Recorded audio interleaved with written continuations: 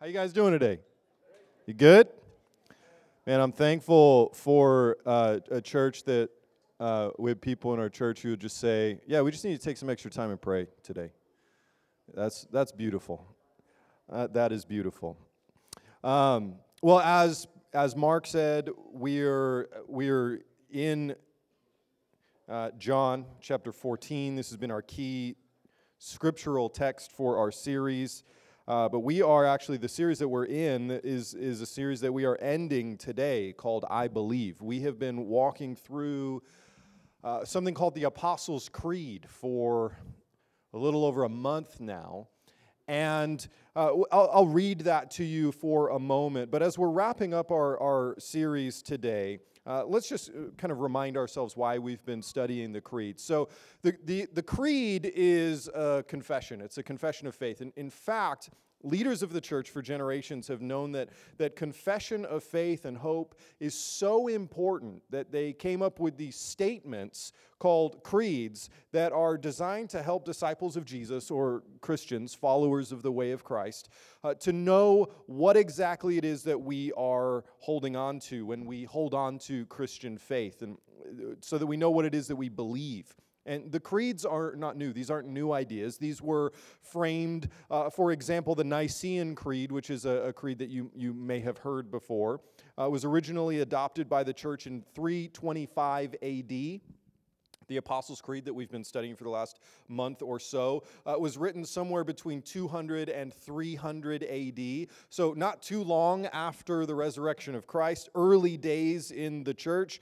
And Christians have been memorizing and reciting the Apostles' Creed for a long time. In fact, the Apostles' Creed that we've been studying for the last month was the first of these written statements. And the reason that this was written was so that we could make sure we guard the church from what's called heresy, which is false teachings about God. So we needed to have this foundational statement that is inspired by Scripture. While the creed itself isn't Scripture, it's rooted in Scripture. It agrees with Scripture. And it's a list of statements that when you say, I believe these things, you are believing in what's called Orthodox Christianity. These are foundational, essential beliefs that we hold as Christians. Now, we happen to be Pentecostal Christians, but there are Christians throughout generations in all denominations. Anyone who calls himself a Christian must agree with, or believe in these statements. So, to that end, let me read to you the Apostles' Creed. Our tradition during this series has been to pray the creed at the end of the sermon. So we'll do that at the end today. But listen to what the creed says. This is what we say we believe. I believe in God, the Father Almighty, creator of heaven and earth. I believe in Jesus Christ, God's only Son, our Lord, who was conceived by the Holy Spirit, born of the Virgin Mary, suffered under Pontius Pilate, was crucified, died, and was buried. He descended to the dead. On the third day, he rose again. He ascended into heaven. He is seated at the right hand of the Father. He will come to judge the living and the dead. I believe in the Holy Spirit, the holy Christian church, the communion of saints, the forgiveness of sins, the resurrection of the body, and the life everlasting. Amen. Now, our hope during this study, the reason we've been studying this, is so that we would strengthen our understanding of our commitment to these essential, foundational elements of our Christian faith. And today, I told you that we're ending our series through the creed. And so what we're going to do is we're going to take this final phase of the creed, this final statement, which in its own right, each of these could have their own sermon. But the reason that we're doing this all in one day today is because I want to show you, part of what I'm going to try to do today is, while we could go deep into each of these statements, we're going to show how they are linked, how all of this together as a final phase of the Apostles' Creed is very important for us to believe these things married together. And so, again, what we're focusing on today is the statement that we believe in the forgiveness of sin, the resurrection of the body, and the life everlasting. Now, before we dig into that, though, let me just remind you of something that I said at the beginning of this series, so that you can have another layer of context. That we're not just doing this so that we can say that we're Christians, we believe the things the Christians believe. But I want you to see how this is actually rooted in the discipline and the function and the rhythm of the church. All right, so I said this at the beginning of our series. I'll say it to you now. So this might be a bit of a review for you. But the word creed actually is derived from a Latin word, credo. And that word credo literally means I believe. Now, it means I believe. Say I believe. That's the word credo. If you were to say credamus, then you would say we believe. So to say I believe, the credo is personal. And that matters, because as you're confessing the Apostles' Creed, you're saying, I believe these things. Now, that's really, really important, because the creed is the statement of faith that you personally hold. I cannot hold this on your behalf.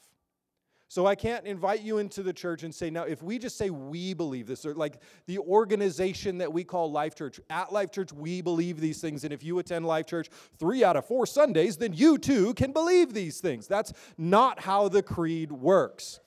The creed is about personalizing a communal faith. So we have it in the first person singular form, credo, not credamus, we believe. Now, that having said, there is a communal nature to the Apostles' Creed. I declare this in the context of my church community. And to that end, the creed has actually been a part of what liturgical churches, maybe you've gone to a Catholic church before, and they would have something, a process called catechism. Now, this is the process of, maybe you would call this the process of orientation. Like if you got a new job, you went to orientation. What they were doing is you were going through job catechism. They were telling you, here are the rules, here's what we believe, here are our values at this company, and if you want to be a part of this company, here's how we behave. That's called catechism in the church context. Now, in our modern Western churches, non-Catholic kind of Protestant Pentecostal churches, you might call this like a new believers class or a foundations class. And we have functions like that here at Life Church, but that kind of roots that into the context. And one of the things that you would do in the early church, in fact, it has been done for generations, is that a person would come to faith in Christ, and they would begin to learn. They would be engaged in this process called catechism.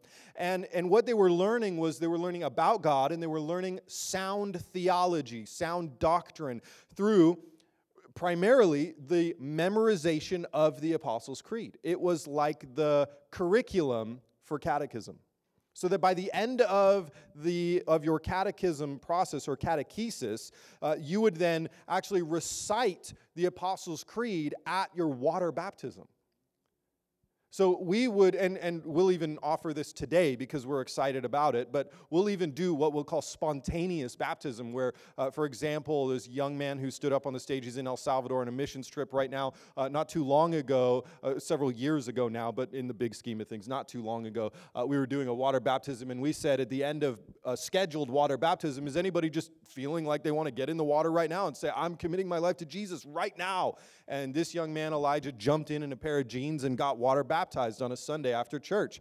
And you know what? That moment marked the beginning of something new in his life. And it was amazing to be a part of that. And he caught what we would call catechism on the back end. We walked him through mentorship and discipleship, and we're so committed to it. We kicked him out and sent him to San Dimas to go to Bible college. And he still drives down here on Sundays to come and be a part. And now he's in El Salvador, continuing his development as a short-term missionary. Isn't that amazing? And so he got it kind of on the back end, where he was catechized after his baptism. And this series maybe has functioned as catechism for you. And if you've never been water baptized, then today, you heard Pastor Mark say, after service, we're celebrating water baptism. Our friend Sherry is getting baptized today after service. We're really excited about that. And the reason we scheduled a water baptism today is because we want to root into our culture and the rhythm of our church that we, like Christians for generations, catechize and then baptize. We will also invite you to be spontaneously baptized with this commitment. Will you keep showing up and let us walk you through a process of discipleship and development and tell you everything that it means to live out the decision that you've made after the fact? Either way, whatever order you do it in, what is vitally important, this is the purpose and function of the Apostles' Creed in the context of a community called a local church, is that we highly value that your outward expression of faith, water baptism, is deeply connected, meaningfully connected to the inner conviction of faith on foundational truth that you have. And that is the function of the Apostles' Creed. And so that's why it's very important that we hold on to these statements of faith. Now, having said all of that, let's conclude this series by talking about our belief in the forgiveness of sins, the resurrection of the body, and the life eternal or everlasting.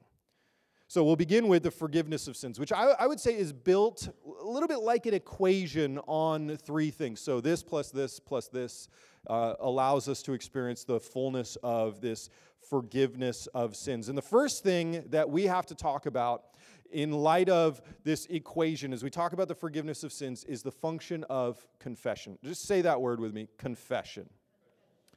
Confession. Now, it's nice to say the word. It's more important that you do the thing. So we're going to talk about that for a minute. If we want to experience forgiveness, we need to engage in confession. Now, confession of sin requires that you are first aware of sin. You can't confess something you didn't know you have done or that you don't believe was a problem, right? Okay, now Paul wrote this in Romans chapter 3, verse 23. He said, "All have sinned and fall short of the glory of God." I have news for you. No matter how wonderful of a person you think that you are, and you may very well be the wonderfulest of persons, you have sinned. You might have even done it today. And if you're sitting there going, "No, I've never," you just did. Safe place. You did it at church. This is a reality of our human nature. All of us have sinned, fallen short of the glory of God. Now, here's what Paul is not saying in Romans 3:23. He's not saying all have sinned, point number one, and point number two, also we have fallen short of the glory of God. He's actually marrying these two ideas together. He's defining sin for us. He's saying all have sinned by falling short of the glorious standard of God. This is what sin looks like. Falling short of the glory of God is sin. In Leviticus 19, chapter 2, God tells us his standard, "You must be holy because I, the Lord your God, am holy." Now, to be holy means to be morally and spiritually excellent, or to be perfect, like God is perfect. Now, I remember the days when Sharon and I were dating, and she was absolutely convinced that I was perfect. And then about 30 seconds into our relationship, she realized I too am a human being. It took me much longer to realize that for her. But she too is a human being. I just found out last week. It blew my mind.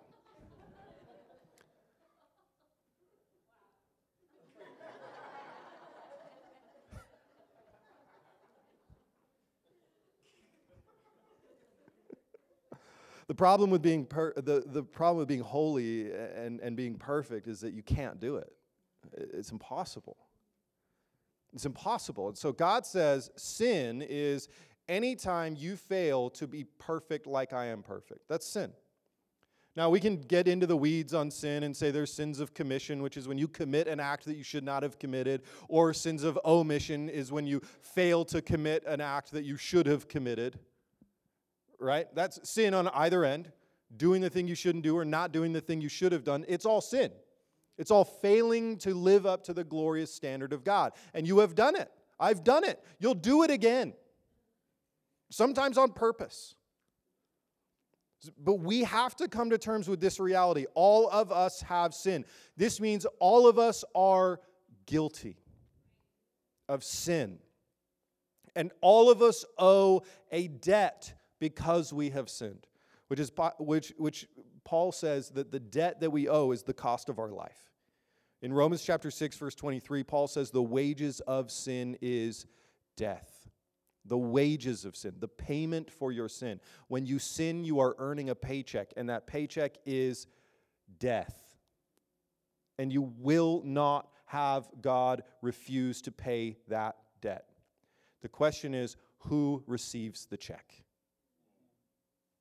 And if you have not engaged in confession of sin, the answer to the question, who receives the check for the debt that you owe for your sin, is you. Thankfully, that's not where this sermon ends. Right? There's good news coming, but we have to wrestle with this idea of confession. Confession would be the action that we take as we come to terms with our guilt. We say the truth. Now, I want you to hear this very clearly. There can be no grace without remorse for sin. There can be no forgiveness unless we confess that we have sinned. We have got to stop pretending that if we just sing the song and attend the service, that our sins will be forgiven. I cannot forgive your sins by preaching the world's best sermon. And if you were waiting for that, I'm not that good at my job. I cannot preach a sermon that will pay the debt for you. And I cannot do a work that would redeem you. Only Jesus can do that. But you can only engage with the reward if you first confess. So we are a church, and we've talked about this for a little while now. We are a church that we're working to normalize confession in our church. This means that we have to remove the function and the presence of shame from our church. And that's going to take years because you were raised in a culture that tells you to be ashamed. And you are so ashamed of having ever done anything wrong that you will run your mouth as often and as quickly as you possibly can to make yourself look and feel better as a human being. That's not because you're bad. That's because you grew up where I grew up. This is what our culture teaches us to do. Do everything you can to make yourself look good. This is why we are so quick to give untrue answers to questions like, how are you doing? I'm great. No, tell the truth. Make confession. No one can help you if you are a liar.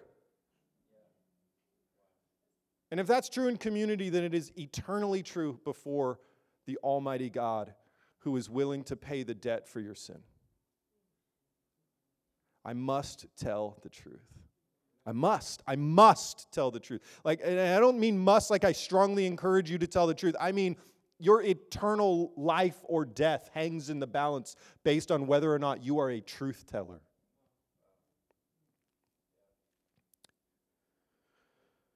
Guys, I promise this is going to get so encouraging in a minute. But confession is the act of admitting the truth of guilt before the eternal judge who already knows our guilt and has legal authority to carry out judgment. This is what confession is, admitting the truth. Confession is not telling God a secret. He has never been surprised by your confession. Not ever once. It is admitting a truth that he already knows. Theologian and author R.C. Sproul says that our confession demands a belief in something more than our own guilt. In fact, he goes so far to say this: what good is an incarnation, a virgin birth, a crucifixion, a burial, a resurrection, an ascension, a return in glory, if there's no forgiveness? He's making the argument, when we study the Apostles' Creed, we come to the end, this is the thing that makes the rest of it matter. We believe in forgiveness of sins. This is the Super Bowl touchdown. I believe in the Father Almighty. Yes, I definitely believe in that. I believe in Jesus, and all of the things that we say that the Bible says about Jesus are true. Yes, absolutely. I believe in the Holy Spirit. Yes and amen. The present action of the Holy Spirit in and through the church. Oh, I also believe in the church, the communion of the saints and the holy Christian church. Yes, I'm thankful for the church, but none of the creed matters at all if it's not for the forgiveness of sins.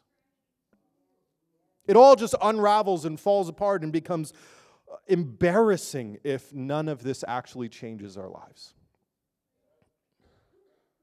I mean, what a waste of energy if none of this actually changes anything. And forgiveness of sins is the first thing that we see that changes. By the way, this is where it starts to get good, because this is where Christ comes into the equation. We have, and Paul, by the way, doesn't end Romans 6:23 at just saying the wages of sin is death. He goes on to say, but the gift of God is eternal life in Christ Jesus our Lord. Amen, indeed. Right? So to the one who responds to our confession is the same Jesus that Paul is talking about. It's the same Jesus who offers confession. So the equation goes confession plus Christ. Confession plus Jesus. Confession of sin to Christ results in forgiveness from Christ. John makes this clear. 1 John 1, verses 8 through 9, he says, if we say we have no sin, we are deceiving ourselves and the truth is not in us. If we confess our sins, he is faithful and righteous to forgive our sins and to cleanse us from all unrighteousness. I would just like to make a point very clear here, that there is no caveat that if we confess our sins on a Sunday, or if we confess our sins to a priest, or if we confess our sins in a church service. It just says if we confess our sins, he is faithful and righteous to forgive us, to cleanse us from all unrighteousness. Now that is a cause and effect.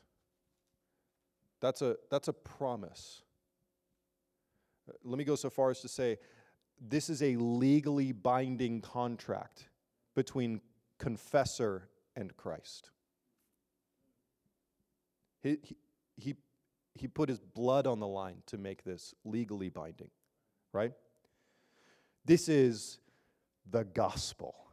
This is the good news.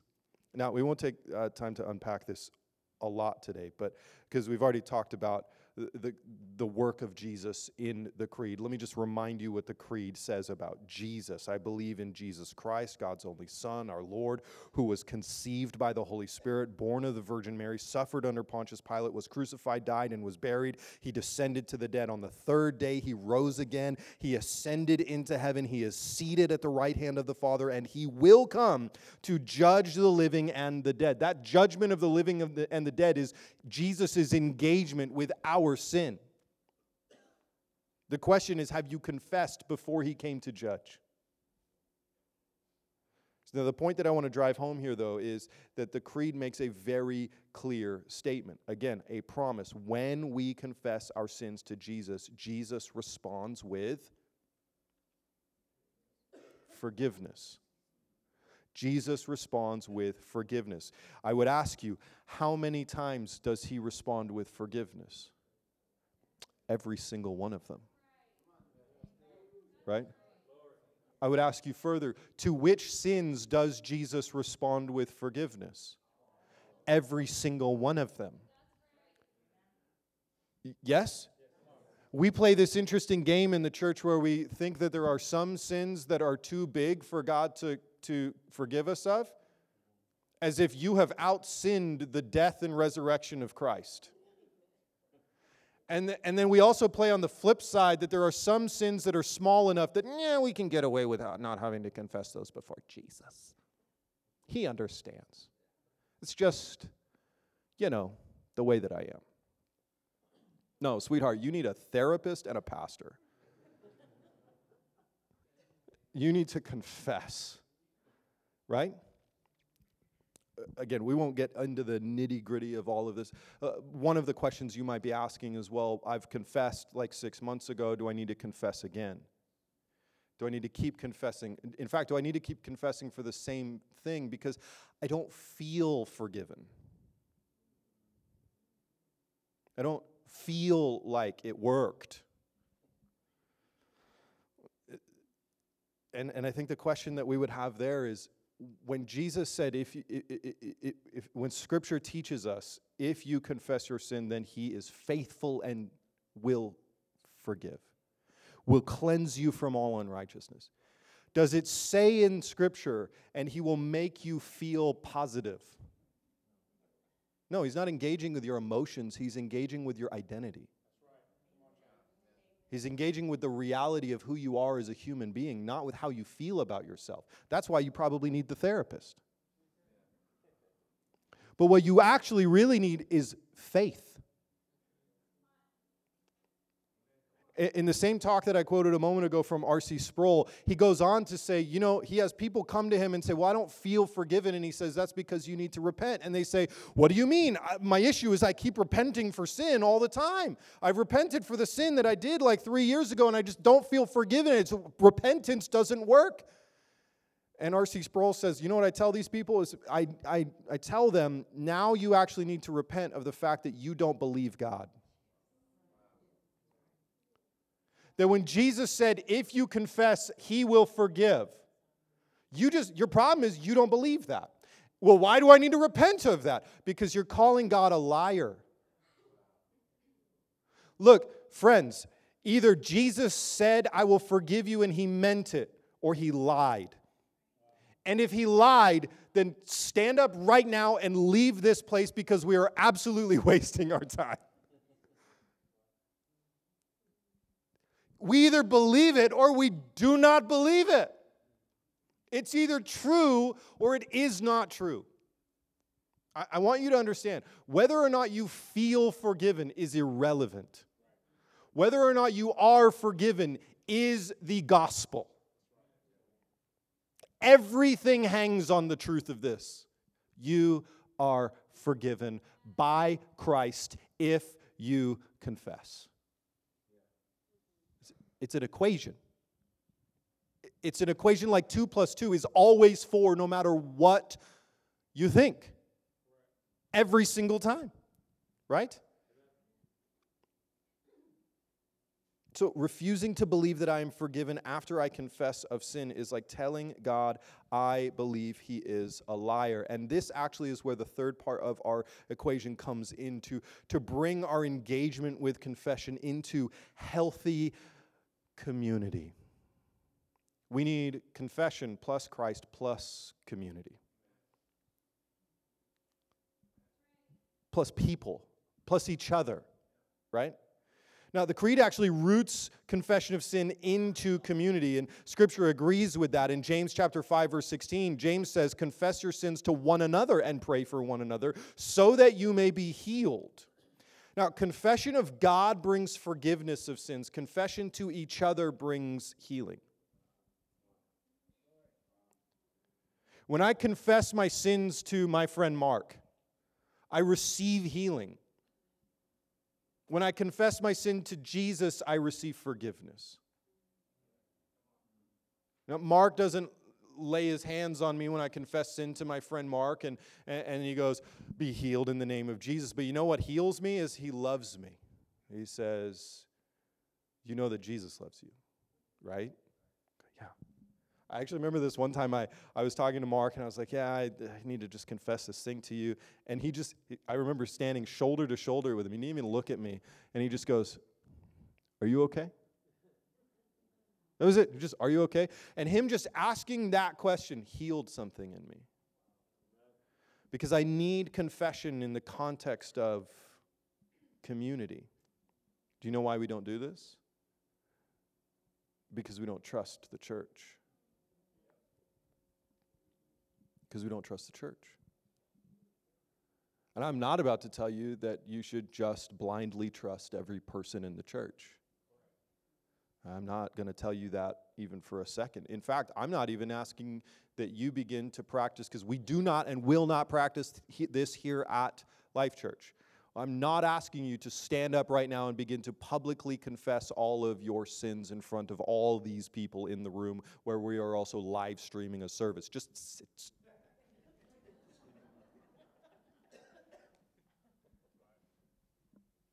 Community. What's beautiful about a local church is communities, plural, exist within the community, singular, of a local church.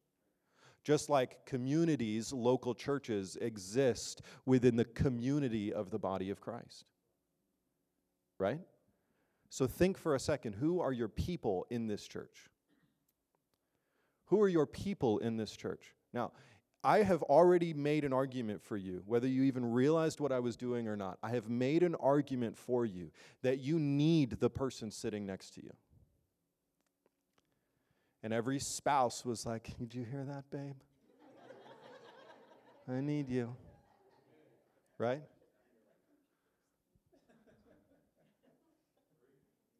And all these men are like fired up about brisket at a men's breakfast. They're like, how many points can I win today? Preach it, brother. I need my wife. You know why we're doing a men's breakfast on April 1st, though? Is because you don't need just your wife.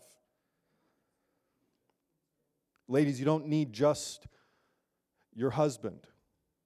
Because if that was true, then all the single people in the church are now second-class citizens, and you don't have a function of community where you can confess. And how dare we ever imply anything of the sort?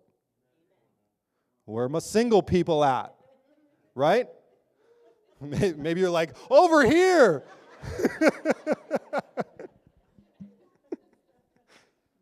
And maybe you're like, no, I like it this way.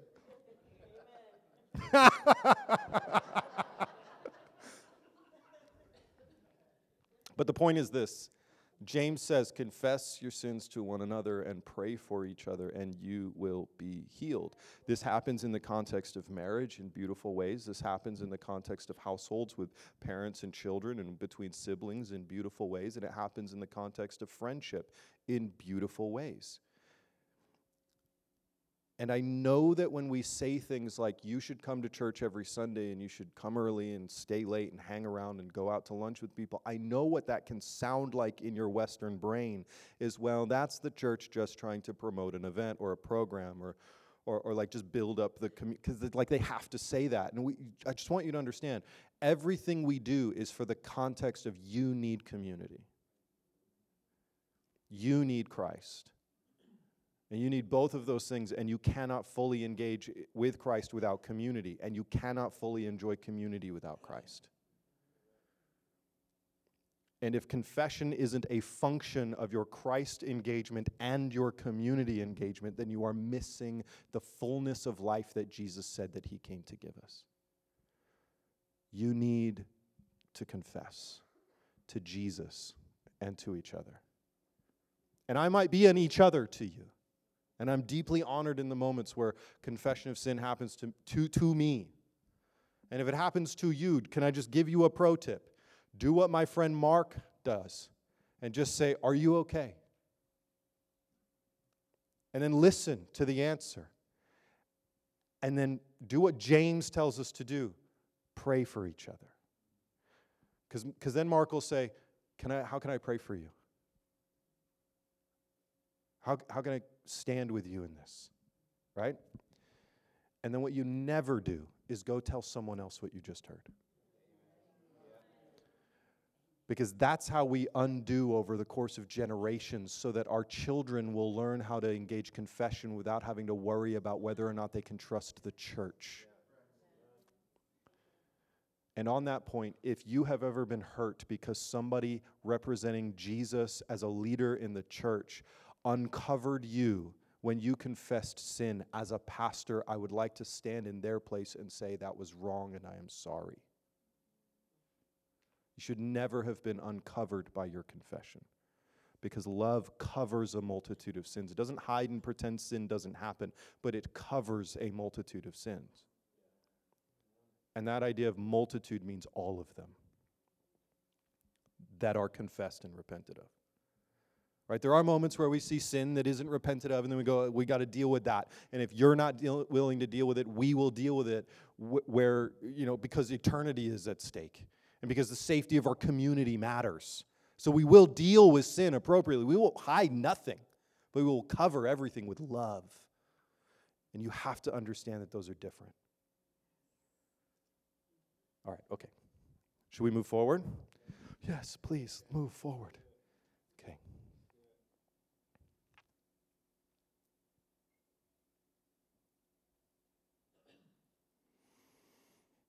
Yeah, just so that you hear more from Scripture than just my words, I think it's important for us to say that before we move on to the next moment, let's remember that Paul seems to double down on the importance of community that leads to confession.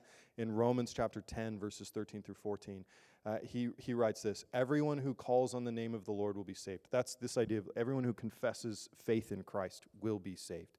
But then it says this: how then can they call on him if they have not believed? And how can they believe without hearing him? And how can they hear without a preacher? Now, put that back into the context of community. What Paul is saying is if no one is willing to call out sin, if no one is willing to point to Jesus, if no one will preach the gospel, if you don't have community telling you where you need confession in Christ to engage you in the context of community, then you can't do it. We have to have community if we want to enjoy the fullness of life that Jesus comes to offer. In fact, I think he goes so far here to say that community is the only reason you even know about your need to confess sin. Right? So in other words, salvation and forgiveness of sin comes from Jesus, but it happens in the context of community. I cannot forgive you of your sin, but I can receive your confession and point you to the Jesus who does, so that you may be forgiven and healed. So, to believe in the forgiveness of sins is also to believe in everything that the Creed has said up until this point. Everything hinges on this, including in saying, I believe in the church, which is where I make confession. And then the result of forgiveness is seen in the final confession of the Apostles' Creed, which is where we say, I believe in the resurrection of the body and the life everlasting. Now, just a point of clarity, when we say the resurrection of the body in this portion of the Creed, we're not talking about Jesus' body, we're talking about our own body. Because we've already talked about Jesus' resurrection. So here we're talking about, I believe in the resurrection of my body. This is a statement in belief of our resurrection, which brings us back around to our core text for this entire series. In John 14, Jesus says, don't let your heart be troubled. Believe in God and believe also in me. In my Father's house. Listen to this in the context of saying, I believe in the resurrection of the body and life everlasting. In my Father's house are many rooms. If it were not so, would I have told you that I am going to prepare a place for you? Pause. He's not going to prepare a place for your spirit, for you to ethereally dwell. He's going to prepare a place for you to live, to be present. If I go away and prepare a place for you, I will come again and take you to myself, so that where I am, you may be present also. You know the way to where I am going. Thomas says he doesn't know the way. How can we know the way? Jesus says, I am the way, the truth, and the life. No one comes to the Father except through me. If you know me, you also know my Father. Jesus was promising the ultimate reward for those who believe in him. To believe in the Father, the Son, the Holy Spirit, and the church, everything the Creed has said so far, is also to believe that Jesus has gone to prepare a place for us to be with him forever. Now, we will have access to that place by virtue of the resurrection of our body, not by Jesus' body, but of my own, which is what Paul wrote in Philippians chapter 3, verse 20 and 21. He says, our citizenship is in heaven, and we eagerly wait for a Savior from there, the Lord Jesus Christ. He will transform the body of our humble condition into the likeness of his glorious body by the power that enables him to subject everything to himself. Now, this means at least two things about Jesus. Number one, Christ still has a body after his own resurrection. And number two, his body is different than it was before his resurrection. Which then means two things about us. If Philippians chapter 3, verses 20 and 21 is true, then this means for us, we will also have our bodies in eternity, number one. But number two, there will be something glorified about our bodies in eternity. Glorified meaning healed, made whole, as it was originally intended to be. So whatever happened to your physical body as a result of sin coming into the world will be undone when your body is glorified in eternity. Our bodies will be whole and no longer subject to death or decay or disease. I remember when I was in my doctorate program, we read a book about how we can love as members of the church people with physical disabilities. It was a deeply moving book and really helpful for me to think through as a pastor. But one of the interesting kind of side conversations that we got into was whether or not we can build a theology that our physical body will be just like it is in eternity. And there's actually an entire theological framework that says that if you are, for example, missing a limb in this life, that you would still be missing that limb in eternity.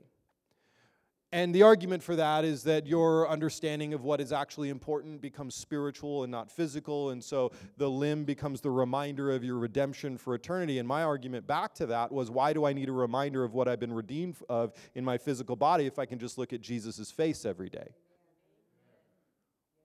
And then we point to Scripture, and I just cannot find anything in Scripture that says that if you are sick in any way in your physical body or less than perfect in any way in your physical body, that you would maintain that lack of perfection into eternity. Because Jesus has a glorified body. And the pushback is, well, but Jesus still has the piercing in the holes in his hands and all of that. And the response to that is, I'm not the Savior of the world. My physical infirmity never set anyone free from eternal damnation.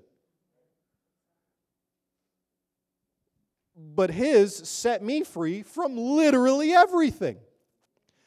And so here's the promise. There will be a time when all sickness and pain and tears and death and suffering and sorrow and brokenness and disease is completely eradicated from those who are called the sons and daughters of the Most High God. We call that time eternal life.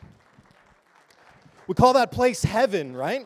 In fact, this is what this is what John writes about in his vision of the end of all things in Revelation chapter 21. It says, "Then I saw a new heaven and a new earth. For the first heaven and the first earth had passed away, and the sea was no more. I also saw the holy city, the new Jerusalem, coming down out of heaven from God, prepared like a bride adorned for her husband. Then I heard a loud voice from the throne. Look, God's dwelling is with humanity, and he will live with them. They will be his people, and God himself will be with them and will be their God." Listen to this. "He will wipe away every tear from their eyes. Death will be no more. Grief, crying, and pain will be no more, because the previous things have passed away." This is the blessing. This is the promise. And this is what we say I believe in when I say I believe in the resurrection of the body and the life everlasting. Now, I want to make this very, very clear. God is not inviting us into a reincarnation of our body. Because you're saying you don't get a new body and get to be a new person based on how good you were when you were this person. You, who you are, spirit, soul, and body, is carried into eternity, either for life or for death, based on your confession to Christ in the context of community. Do you believe? And if you do, you get the reward. The resurrection of the body for life everlasting. This is not something that is for a time. This is for forever. Now, in this life, you will experience sickness, and you will experience death, and you will lose people that you love, and one day you too will die. And it might be grueling and long and painful and ugly, and I hate it. But there is life. There is life. This is what we believe in the resurrection of the body and life everlasting. Now, if I had like 16 weeks for a college course, we would get into the nitty-gritty of all of the ways that we believe from Scripture That what are all of our friends who have gone before us in faith in Christ? What are they doing right now? And when does the resurrection of the body actually happen? And when does eternal life actually begin? Dallas Willard says it's at the moment of your salvation, and some other people say it's not until Jesus really returns. And what are we doing is the second that we die? To be absent from the body is to be present with Christ. But we don't have 16 weeks. I just say this. This is the gospel of Jesus, that when you die in faith in Christ, whether you have already died, which if you have, you're not listening to me, or if you're going to die at some point in the future, which is 100% of all of us, we have this promise, that Jesus died and rose again so that we could too. Forever. You can talk about what that looks like. You can buy me food at some point, and we will celebrate the blessings of good food over a good conversation about all of the nuances of what that looks like. But I think the most important thing to do is to ask ourselves, how do we actually respond to a topic like this? And I think you guys are smart. You know the answer to this question. How do you respond to a conversation about confession to Christ in the context of community? You confess. And so the only thing to do at this point is to give you a moment to make confession. So here's how we end this service. We've already told you this one thing strategically about our day, that before you leave this place, we want you to stand around a body of water with us as at least one person is water baptized. Before you do that, we want to give you some space to make confession. So I know that Pastor Mark had our prayer team come up and pray for some folks earlier. I'd just like to ask those same people to come up and just line up right here. And these are what we would call our confessors today. You're the one confessing. The confessor is the one who receives your confession. See how those words work? Now, I just want to say about these people that I trust them, and I would trust them with confession of my own sin. In fact, for most of you, I think I probably have. And I still get to be your pastor. So we trust these people, right? Now, I'm not saying that these people lined up here are the only people to confess sin to in this moment, that you have to come and talk to Pastor Greg. Right? I'm just saying that if you do, here's how Pastor Greg would respond. He would respond by saying that you're loved, by reminding you that you're forgiven in the name of Jesus, and asking how he can pray for you. And there would be a moment of healing for you in your spirit, in your soul, and maybe even in your body. And I know that Rhonda would respond the same way that Greg would respond, because this is how Jesus would respond. These people are trustworthy. So they are here, no requirement, no expectation, just an invitation. As we end our service, we're going to end this service the way we've ended all of our services during this series through the Apostles' Creed. We're going to stand to our feet and pray the Apostles' Creed together. And then when I say amen, I want to pray a simple blessing over you, and you will be dismissed, but kind of like halfway dismissed, because dismissed today means please go to the front and make confession.